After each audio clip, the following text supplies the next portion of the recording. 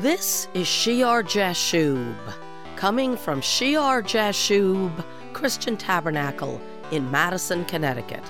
Hi, I'm Patty Scalzo, and today my husband, Pastor Greg Scalzo, will be continuing a sermon in his series on heavenly authority.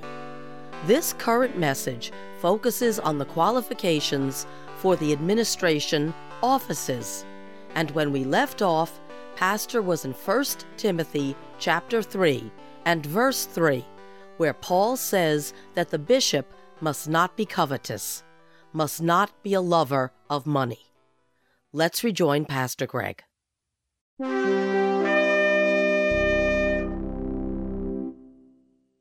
So, philagoras means to be a lover of silver. Aphilagoras means not to love, not to be a lover of silver, not to be a lover of money. Someone without a love of money, someone free from a love of money. And you know that money and the love of money is a tool. Money is a tool to be used, but that constant love of money, grasping at money, can be the root of all evils. And if you have someone in the church, and we've seen it in ministries over the years, that they need money to survive. It costs money to hear somebody on the television. When they travel around and they come into a city and they set up tents, it takes a lot of money. And they need to raise money to do those things, but sometimes it gets to a point that they get so caught up in the money that it brings shame onto the church.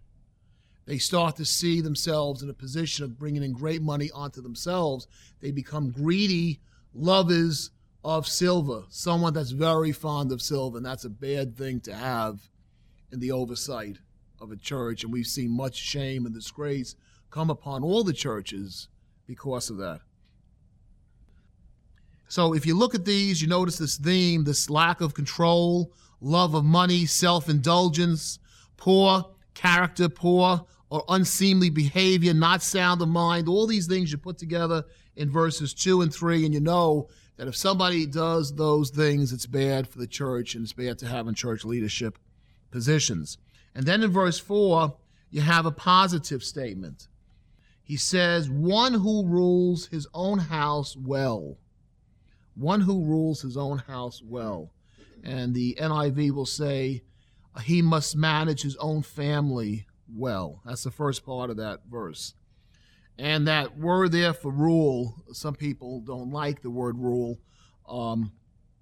Poisteme, we mentioned this before. It means to stand before, someone that's placed before. So to stand before in rank, and thus to lead, to attend to. But the word indicates care and diligence, not a ruler maybe as we think of in the Gentile world, ruling over somebody, but someone that's attentive to the needs of those placed in their trust. They're in the position to stand before the church, to preside, to maintain, to manage, to be set over the church for the good of the church.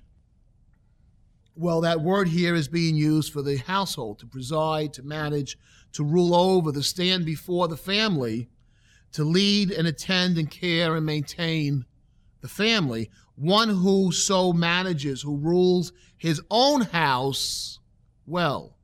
To rule his own house, to manage his own house well. And then it says, having children in submission with all reverence. And see that his children obey him with proper respect. In the NIV. That his children obey him with proper respect. In submission with all reverence. Reverence means respect. And now notice this a minute. We said back in verse 2 that the bishop must be the husband of one wife, right? Not having multiple marriages. And now we read not just that he's married, but he has children. This overseer, this bishop has children that should be in submission, should obey him, should respect him.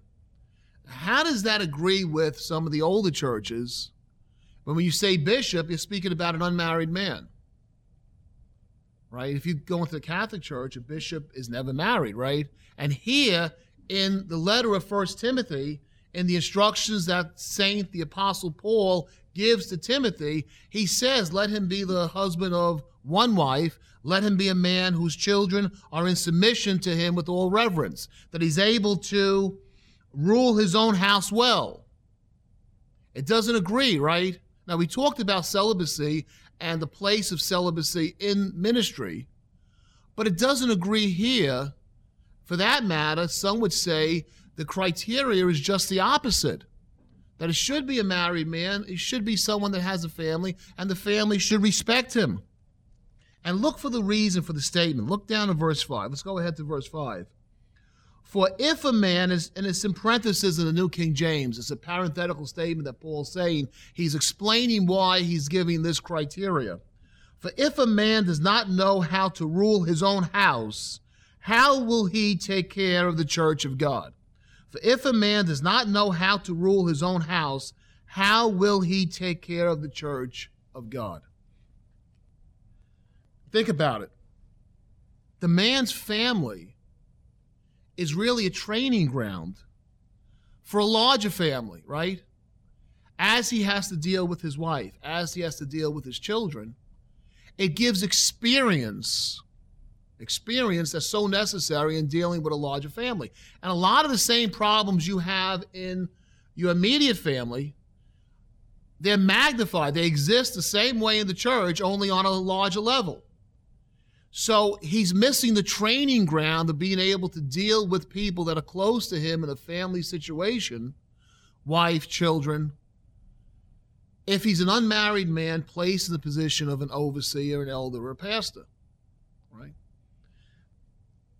It also takes away his ability to identify with the people in the church, because you have families in the church. And it's very hard to be able to empathize, teach from the scriptures about things you know nothing of. If you've had difficulty with your children, it's very easy to empathize and speak from the scriptures with those who have had difficulty with their children. And so he's not supposed to be some alien or foreigner to the people, somebody that's up there who knows nothing of your life and you know nothing of his life. Rather, he should be someone like the brethren, who knows what it's like to have a wife, have children, have a family, and be in the community. And so, as God has selected the person, as the people have recognized the person, he's able to identify with them and can then preach from the scriptures relevant to what's going on in their own situations. Not only that, but it reveals character in Christ, whether he can handle the position or not. Jesus taught in the parable of the minas, or in the Hebrew, the Semitic, the minas. He said in Luke chapter 19, in verse 15 in this parable, and so it was that when he returned, having received the kingdom, he then commanded these servants to whom he had given the money to be called to him, that he might know how much every man had gained by trading. Then came the first, saying, Master, your mina has earned 10 minas. And he said to him, Well done, good servant. Because you were faithful in a very little, have authority over 10 cities. And that's a principle throughout the scripture. To be faithful in the little, in the small responsibility. And then, if you're faithful in that small responsibility, the Lord gives you greater authority. Right? We're speaking about heavenly authority. We're talking about authority positions in the church. And so, Paul says, if the man does not know how to rule his own house, how will he take care of the church of God? If he can't do that, how do you expect him then to be able to be faithful with much? If he's given the little and this responsibility of one's close to him, and it's not working out very good, well, there's a good chance it might not work out very good if he's over the whole church. And we talked last time how if the man leaves his wife, if the husband's not faithful to his wife, well, there's a good chance that as things get tough in the church, he might take off on the church. That character that needs to be built up in the very difficult situation of family life, Now with a little is faithful, then over much. Now over the church.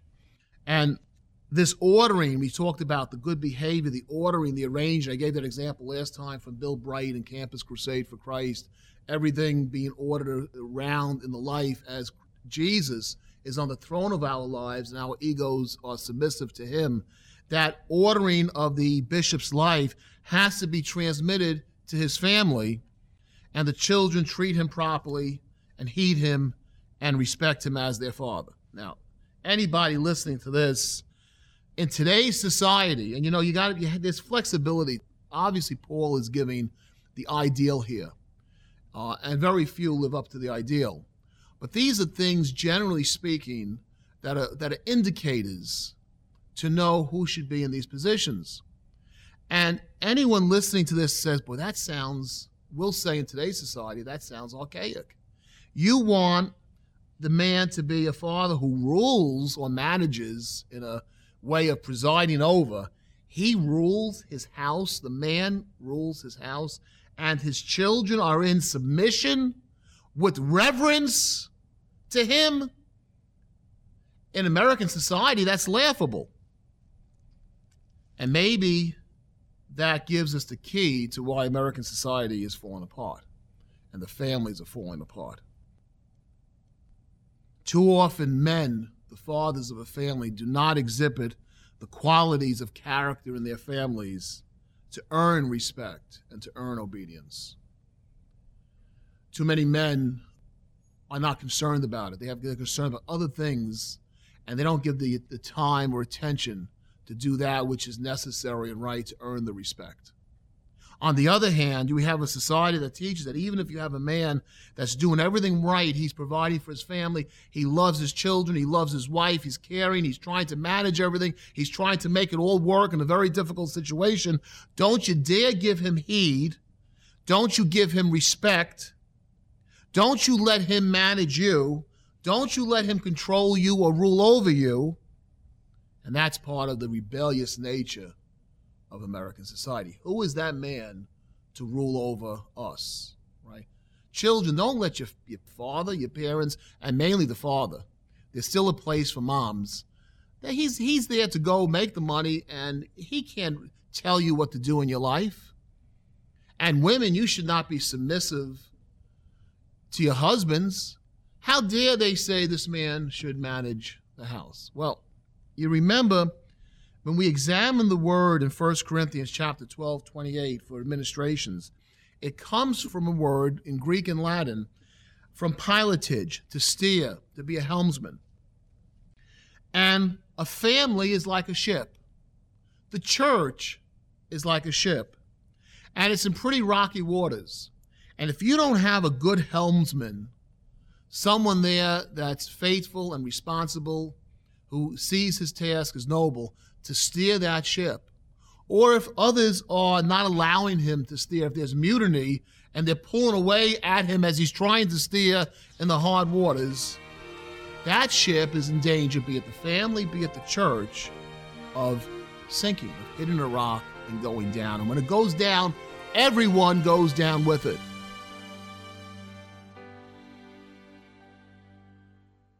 Listen to Pastor Greg Scalzo on the web at shiarjashub.org and watch the live streams of our Sunday service on the Shiar Jashub Christian Tabernacle YouTube channel.